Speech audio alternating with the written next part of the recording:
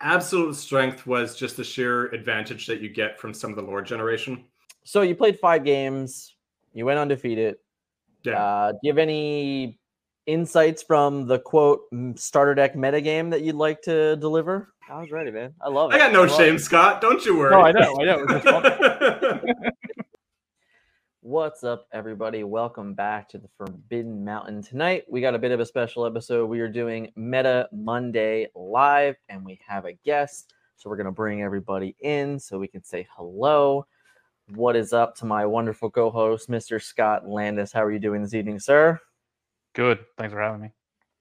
All right. And then below me, Mr. B, our guest, is our guest for this evening. How are you doing tonight, Heath?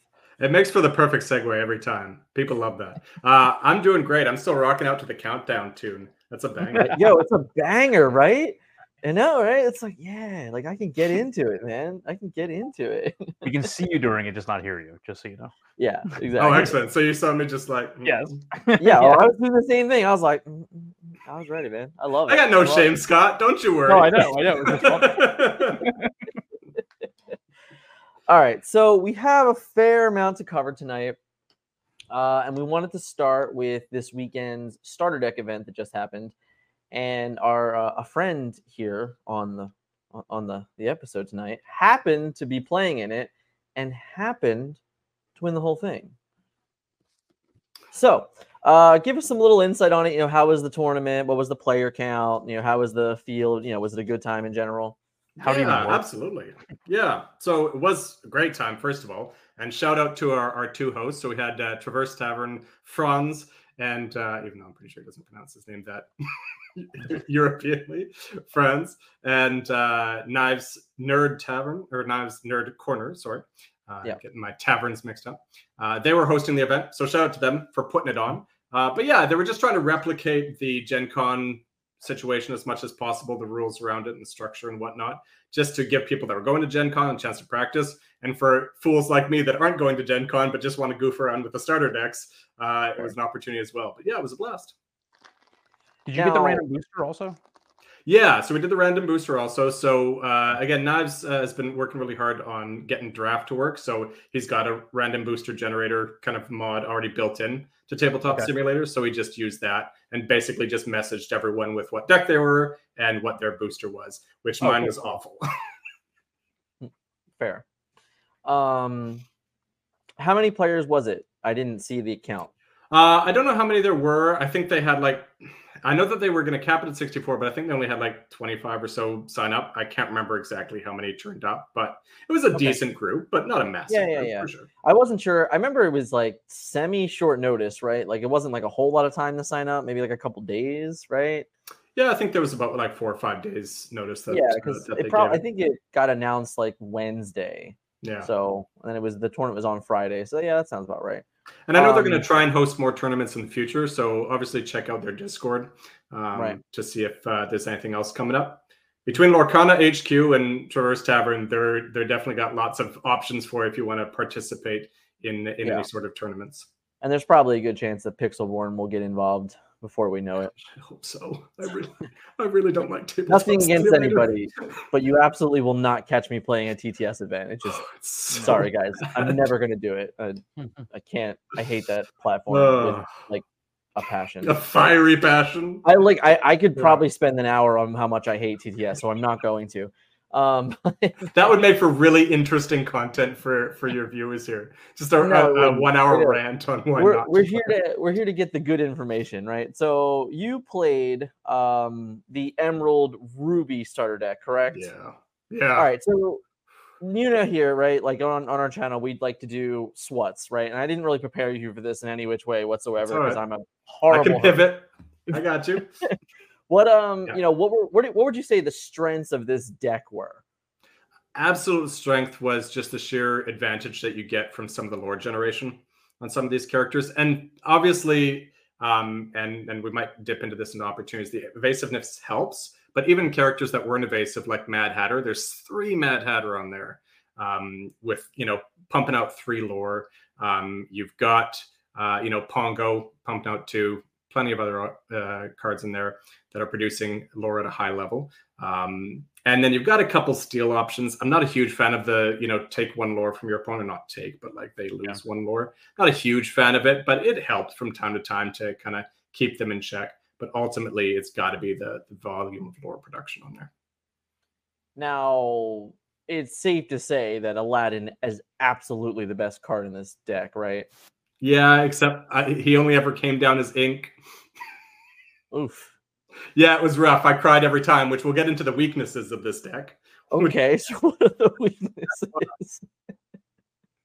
The weaknesses of this deck by far is the amount of uninkables.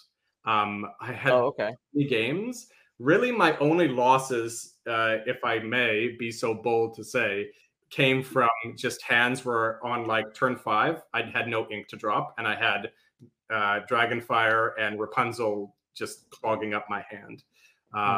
So there is a lot of uninkables, and specifically Steal from the Rich is the absolutely egregious one. 5 cost uninkable and has very low impact. Once played it. And anytime it was in my hand, I just wept, knowing that I basically had one less card than my opponent. So, okay, fine. I mean, yeah, I didn't. I'm like looking at it over right now myself, and I'm like, man, there's like a lot of uninkables in this list. Yeah, so I mean, some of them are really good. Like obviously, Mother Knows Best came in huge for me in the finals. I mean, like the very last game of the finals, it was huge for me. You're like, your whole removal package is pretty ridiculous. There's no doubt about that. Yeah. But man.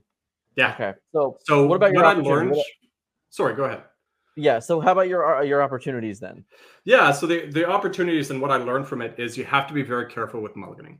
Effectively, like keep hands that have ink in it. Ideally, you want a Pongo, you want a Mad Hatter in there. You want a Peter Pan Never Landing. Yeah, absolutely. But if you got ink in your hand, you should probably keep most of it, right? Because the risk that you'll find is even with like 5 inkable cards in my hand, if I'm inking 2 of the others and I just end up drawing 2 uninkables, and then subsequently the rest of my draws for several turns are uninkables, I'm running out of ink real quick. And really, it's that 5th and 6th drop that are so important, because most of your uninkables stop at 5 and 6. Well, all of them do. I had one that didn't, but that was my own fault. So your uninkables stop at 5 and 6. So you need to get to 5 or 6 ink reliably to pilot this deck. And then, did you feel that there was any natural threats? Yeah. So the natural threats is what I did to myself, which is with your booster, be very, very cautious about increasing the amount of uninkables. So I'll be honest, I did not anticipate getting to the finals of this particular tournament. So I opened Genie Powers Unleashed. And I'm like, I just want to see him hit the table in a limited environment. So I'm just going to throw him in the deck because who cares, right?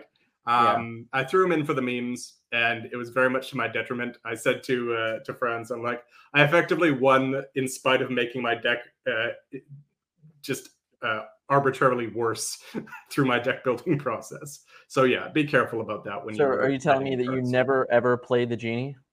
I played him twice. Once I had already easily won the game. And once I was about to lose the game, and it's like, hooray, I got him down, but I'm losing on the next turn. So I was hoping you were going to tell me that you were able to Genie swing and then Dragonfire or something for free, and it was this huge play, but none of that happened. No, I mean, of course I had pipe dreams of that, but let's be honest, by the time I got to 8 ink, I had no other cards in hand. Right? And really, by getting to 8 ink, I got rid of 2 cards that I would have been better off just playing, stopping at 6 ink. And just playing those cards.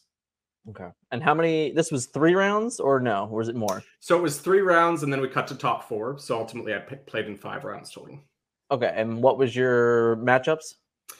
So I did. I was matched up against Sapphire and Steel in the first round, and then subsequently all Amethyst Amber, because that's what was winning.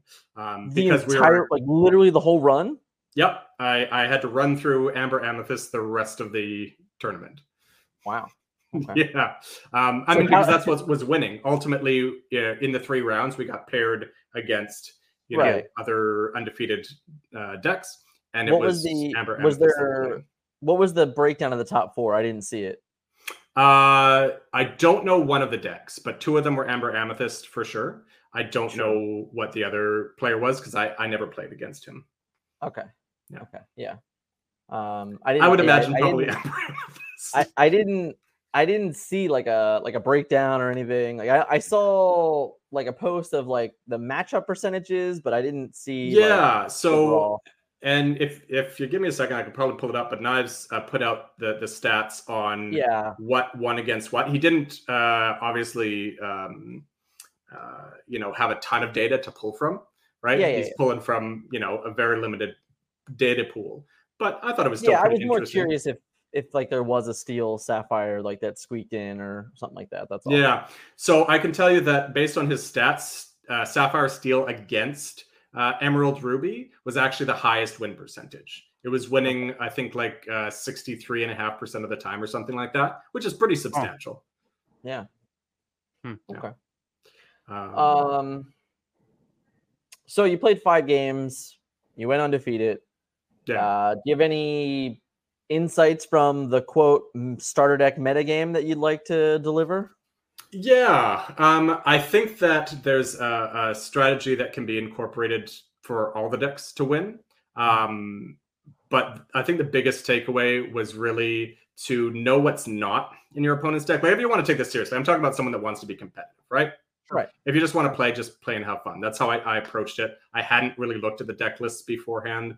I hadn't play tested them at all. But if you want to be competitive, I think that there was positions in the tournament where I'm like, it was Hades, I remember was specifically one. I'm like, is Hades King of Olympus? Is he in? There's no. The King of Olympus. Oh, okay. Yeah. I was talking about the Sapphire one. I'm like, no, the Legendary is not in there. No, right? Could you imagine? I know that Hades, Lord of the Underworld, is in the Amber Amethyst deck. So I'm like, because that was basically the only card that I could lose to, right? So I'm like, do I have to play around him having that, dropping it, and effectively, because he already had Hades, Lord of the Underworld in play, I'm like basically hasting that into play. So do I have to take out some of his characters so he can't quest for the win? Or do I just quest entirely? So knowing what cards aren't in your opponent's deck, I think is probably the best approach that you can take. So you know what you don't have to play around, right? Right. Okay. Okay. How much of the game was pure racing versus like trying to take out your opponent's? Almost entirely. If you watch the finals, there was several points there where if you're kind of paying attention, you could kind of tell I was debating what to do. And ultimately, it was debate between, do I challenge my opponent's characters? Because against Amber Amethyst, they're going wide, right? So it's like, do I try to control his board or do I just go for it? And that's ultimately what I elected to do. Because earlier in the tournament, I had been trying to control the board. And there was a time in the top 4, so the second to last match, where I knew that based on what I had to do, that controlling the board was the right decision to make. But I would say almost every time, I was just racing. I was just like, just go for it. And make my opponent make the decisions on what to challenge and what to quest. Sure. Yeah. Which isn't ideal in my situation, in my opinion. I don't particularly like that being the answer. But I mean, it helps when you have like a bunch of evasive characters and like 6 removal spells. Like, so you can be a little more freely with some of these play lines. It was sick in the last game. I was talking about Mother Knows Best. So basically, even though they were Amber Amethyst, they didn't really get a huge presence on the board early. And so I had turn 3 Horus. It was Horus, I think. Anyways, a turn 3 play. And his turn 3 was just a Mickey Mouse true friend. And he had basically like nothing else on the board. I think he had other plays, but they just weren't impactful, right? So turn 4, played Pongo, sang Mother Knows Best, bounced Mickey back. Next turn, he drops an ink, plays Mickey again. Turn after that, played Mad Hatter, sang Mother Knows Best with Horus again, quested with Pongo, and at that point, I was just off to the races. I was like, this is just unfair. And I think a couple turns later, I had a Dragonfire as well. I'm just like, good luck. Yeah.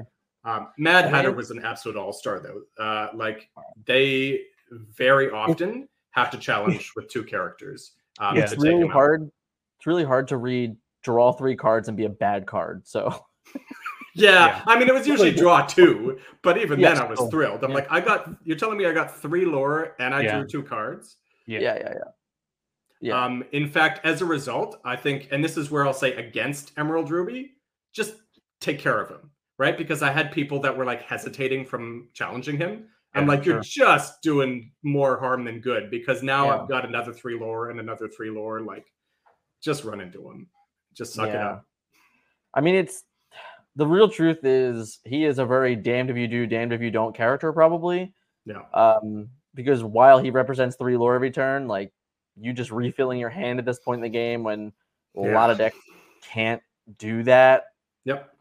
It's pretty good. So Yeah. I don't know. It's really tough. And I talked about lore generation. Like, this deck can come back to, like, I had many games where I was down like 9-10 lore to like 1 or 2, and then I just stopped dropping Pongo, Mad Hatter. It's like, Yeah. all of a sudden I've caught up. It's amazing.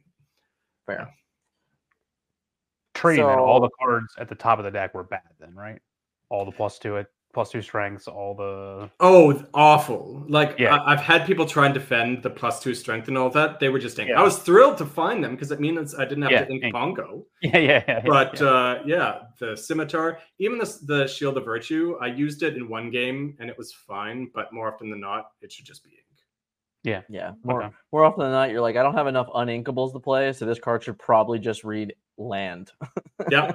There was a ton of cards that I was like, I'm actually happy to see you just because I don't want to be inking. It hurt me how many times I had to ink Pongo and Mad Hatter. Like, just because. Make the pain stop. Yeah, that's fair. So I'm pretty sure AJ's being a little funny here, but Steal from the Riches, good card, bad card, or just like, man, you wish it wasn't in the deck at all. It is a dead card. It is. Yeah. It patently hurts you. The best scenario out of, so I only had 1 2-0, so I effectively played 4 times 3, 12, 14 games. The best scenario I could find in which to play would have got me 3 lore back for 5 cost uninkable. Awful. I wish I could. I wish I had thought to cut it from the deck. If I'd been thinking, so this is actually here. Great take. Thank you for calling it to my attention. If you have any cards in your color in the booster, your first cut should be Steal from the Rich. Love it. Yeah. I love it. He's like, if there's an inkable green or red card, it is better than this one. 100%. That's good information, though. In all honesty, like that's because you wouldn't think to cut the rare, right? That wasn't my instinct. My instinct was cut one of the +2s, to Scott's point. Yeah. I cut. He's got a sword. Yeah, for Genie. Fair. So regret. Let's just talk about the other ones quickly here. You played only against this one time. Yep. This is just, for all intents and purposes, like a budget ramp deck, right? Like basically what this is.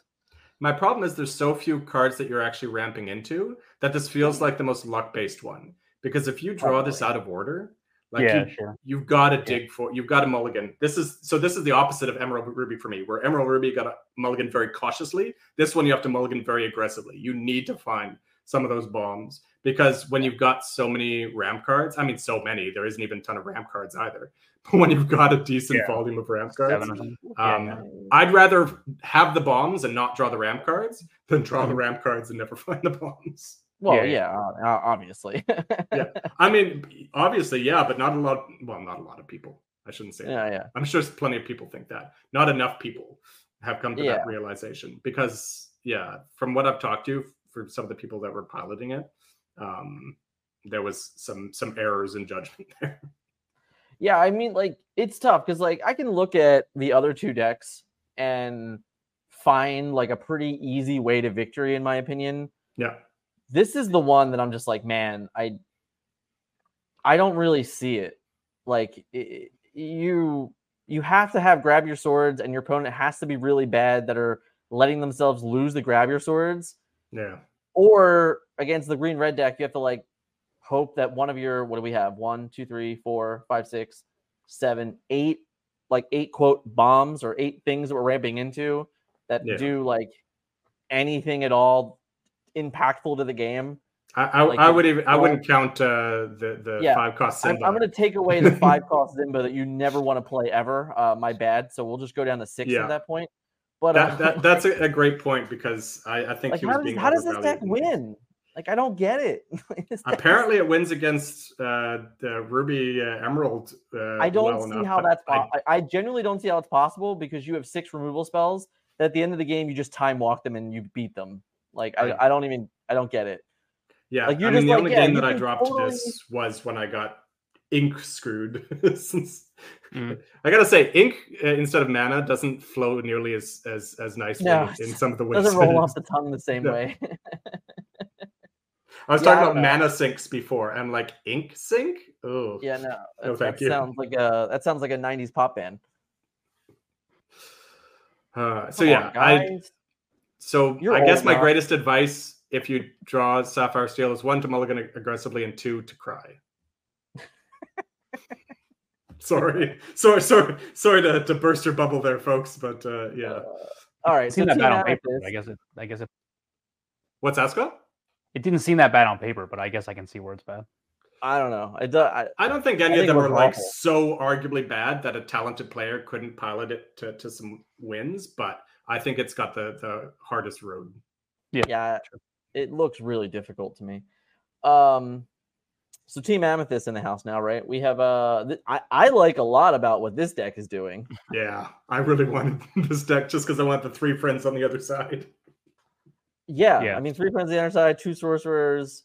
You get the Dr. Facilier that has buyback. You only have 1 Mickey. And He was a 3 little Brooms. slow for me though. Sure. I mean, I can see it, but it's just like this just Yeah. has.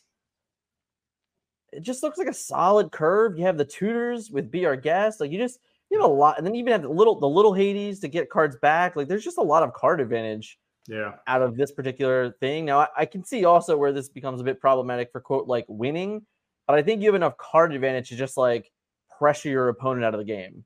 Yeah. I also think this has the most usable kind of volume of rares, if you want to talk about that. So like impactful high-end cards. Yeah, I mean, even if Moana's just like 3 lore, like she's still like Yep. 3 lore, 6 more. willpower is still, Yeah. Right. Lord of the Underworld, great. And yeah, Dr. Facilier, great. Again, I think a little bit slow. Obviously, if you shift him out, not. Yeah. But for example, I had someone drop because Amber Amethyst is so rarely getting to 7 ink. If you're not shifting him out, then it's probably like turn 10 or 11 by the time you get him out. And by that time, so I had someone drop him on me and run 3 of their guys into 3 of mine. I lost 3 of mine. They got them all back, but I had a couple of evasives, and I was so far ahead on lore by that point that I just won a couple turns later in spite of that. Yeah. Like, fine. Yeah, I mean, because they don't this doesn't have any actual removal. Yeah. Right? No, I don't see anything. So no, there's no removal. And that's one thing against Amber Amethyst that is kind of a really powerful idea, which is they can't stop me.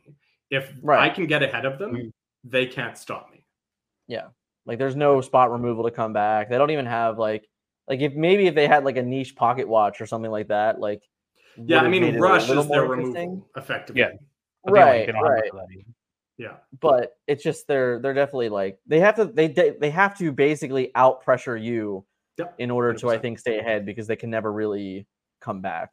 Yeah. So the MVP of this deck for me was actually Rafiki. Friends on the other side, obviously, as well, but I saw Rafiki do so much damage. Because that's effectively where you can get that kind of early board control is run out the Rafiki into their 2-drop or 3-drop if it's a weak 3-drop, right? And then the next turn sing friends on the other side. So this is where I will kind of be a bit of a hypocrite and backtrack a little bit on the strictly race. One decision that I wish I'd made a couple of times was the only exception would be if there's a way to remove their 3-cost characters, do that. Because the difference between them having to pay 3 ink for friends on the other side and sing it is just monumental. Right. Yeah.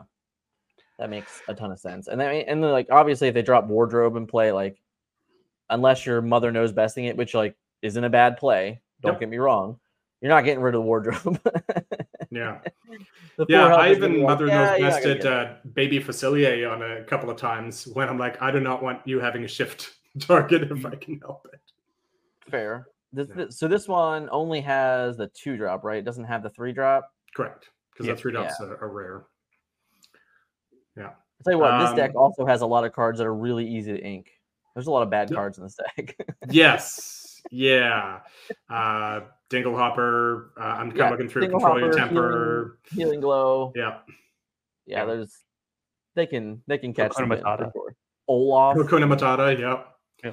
Olaf was surprisingly good just because they go so wide that he doesn't become a priority. So for 1 ink, you can usually get like 3 or 4 lore out of him just because you don't quote unquote care about him. You should because he's getting lore, but you just have bigger fish to fry. This is like the least threatening baby Stitch ever. At least there's that, You're just like, oh, that's a cute little Stitch. You can't do anything with it. How sad. But yeah, the biggest advice is if you can get rid of their 3-drops, get rid of those. Otherwise, just race them. Yeah, that makes sense. In general, obviously, there's different circumstances, but in general, that would be my main approach. Cinderella was also patently awful, by the way. She was effectively just a 4-cost 2/5 2-lore. The healing did not factor in at all. Oh no, yeah. She's just 2 lore. It's hard to get. Yeah, it's just 2 lore. Like all the princesses in this deck are just giant butts with 2 lore, right? Like that's all they got to be, right? They're just like whatever. Assume you're not looking for like you're not going to be dragon firing giant guys. Like you're not going to be trading up, right? You're just trying to get things off the board or just maintain. It's all a tempo game, right? The whole thing. Yeah, I mean, because I was facing off against Amber Amethyst so much, that was one thing where Dragonfire obviously wasn't as potent as it would be against Sapphire Steel. So usually my Dragonfires went to like Mickey Mouse when he came down. Obviously, the one time where Daddy Facilier. The most common target for me was actually Jetsam, right? Because I got my Pongos in there that I want sticking around. So Jetsam was a very common Dragonfire target for me. That makes sense. But you can't be expecting to get like you just usually like you're back whatever. As long as you can play it in the same turn, it's probably better than like getting some bomb back, right? I would assume. Sorry, I think you cut out there for a second, Scott. The Hades, like the Lord of the Underworld. Like you're just using them to get anything back, right? You're not just like specific, like I have to get this back all the time, right? Because you're trying to go so wide, you don't want to lose momentum, like bringing back something that's going to be your only play next turn. You're best off, if you can, bringing back something that you can play this turn. Same turn. And just keep going wider and wider and wider. Yeah. Yep. Yeah, that makes sense. Which, of course, then you have to come to terms with the fact that if you're playing Sapphire Steel, you might lose to a Grab Your Sword. Just rely on probability and the fact that there's only one of in the deck and just do this. Yeah. I mean, I can tell you that I would be hard mulliganing for that card, but that's just me. Yep. Like I said, Sapphire Steel, I think you're mulliganing a lot more aggressively. Yeah. I think after like really putting it on my screen and staring at it for like the first time, I'm sure I'll get that deck. It's fine. Are you both playing in the starter deck, John? Yeah. I am Friday afternoon, and Scott is Saturday morning, right? I don't remember. I look forward to your discussions about it after the fact. Yeah.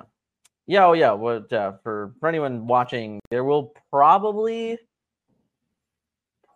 be a live stream Thursday night, I would say.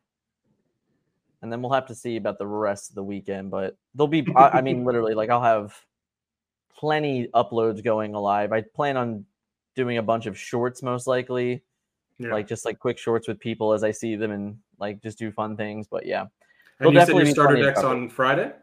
Mine's on Friday, yeah. Okay, so if we see you tweet out just a sad emoji on Friday, we know that you got Sapphire Steel. Is that... With the tear face. It has to have the tear. It has to have the tear. That's the Sapphire part, yeah. I probably won't do that, but it's not a big deal. But it was cool. I mean, overall, how do you think, like, what is your feeling on, like, the starter meta, like, as a whole? Like, does it seem fair? Does it seem like there is, like, a natural deck, like one of these 3 decks is like above and beyond better than the others? Like, does any of that like stand out to you? Or does it feel like a rock, paper, scissors? Yeah, I thought it was interesting. The Gamers article referenced that rock, paper, scissors, right? They were like, okay, one beats the other. I didn't really get that sense. I mean, yes, obviously Sapphire Steel with Grab Your Sword is kind of, and Fire the Cannons is good against Amber Amethyst to some degree. I think that there's enough deficiencies in each of them that I would put a tier list. Like, obviously, maybe I'm biased now, but I feel like If you can pilot it, that Emerald Ruby is the most powerful. But I think the gap between them is not so substantial that it couldn't be bridged with some, good gameplay, which made it interesting for me, right? The thing that you shouldn't go looking for is consistency, right? If you're looking for a consistent gameplay experience, this is not it. It really has to be, do I enjoy kind of pivoting based on, literally the hand that's dealt to me, right? Yeah. Yeah, I mean, there's 25 different cards in these decks. Yeah. Yeah, you never adaptability is you're not going to get consistency out of 25 different cards in a deck with like 0 draw power in most of them. So yeah. It's not going to happen. Yeah, but no, I had a blast, and I think that there's enough fun to be had there. I don't know if I'm going to end up doing like 5 or 6 of these over the course of the one weekend if I happen to bounce around a lot. But yeah, I think Scott and I have 2 opening release weekend that we're doing. Yep, I would enjoy that. But there was at least 2 others we could have played in. But we're going to be busy on Friday now, so picking up we'll be okay. That's going to be a busy day for sure. Yeah. It's not exactly around the corner, so. Yeah. So should be fun. It should be a good weekend. But any other questions for the starter deck portion here, Scott, for our now expert? No. That's a stretch. He hit most of the. I think he hit most of the questions I had, so it's good to hear. Cool. Hey guys, if you enjoyed this episode, I want to say thank you again to Heath. He did an awesome job. Great breakdown of the entire starter deck metagame. Serious, gigantic shout out to him. Of course, if you're looking for more information on starter decks, catch us all weekend at Gen Con as I do my best to cover as much of it as possible, interviewing as many players that go 3-0 and beyond. Cannot wait to see everybody at Gen Con. If you see me, come say hi. Give me a fist bump, give me a handshake, whatever it is. I am a hugger also. But all in all, can't wait for this weekend. Hope you guys enjoyed this. Hope this is helpful for anyone playing in the starter deck events at Gen Con and on your release event weekends at your local game stores. I will catch you all weekend long, live, and all of sorts of fun from Gen Con. See you guys in the next one.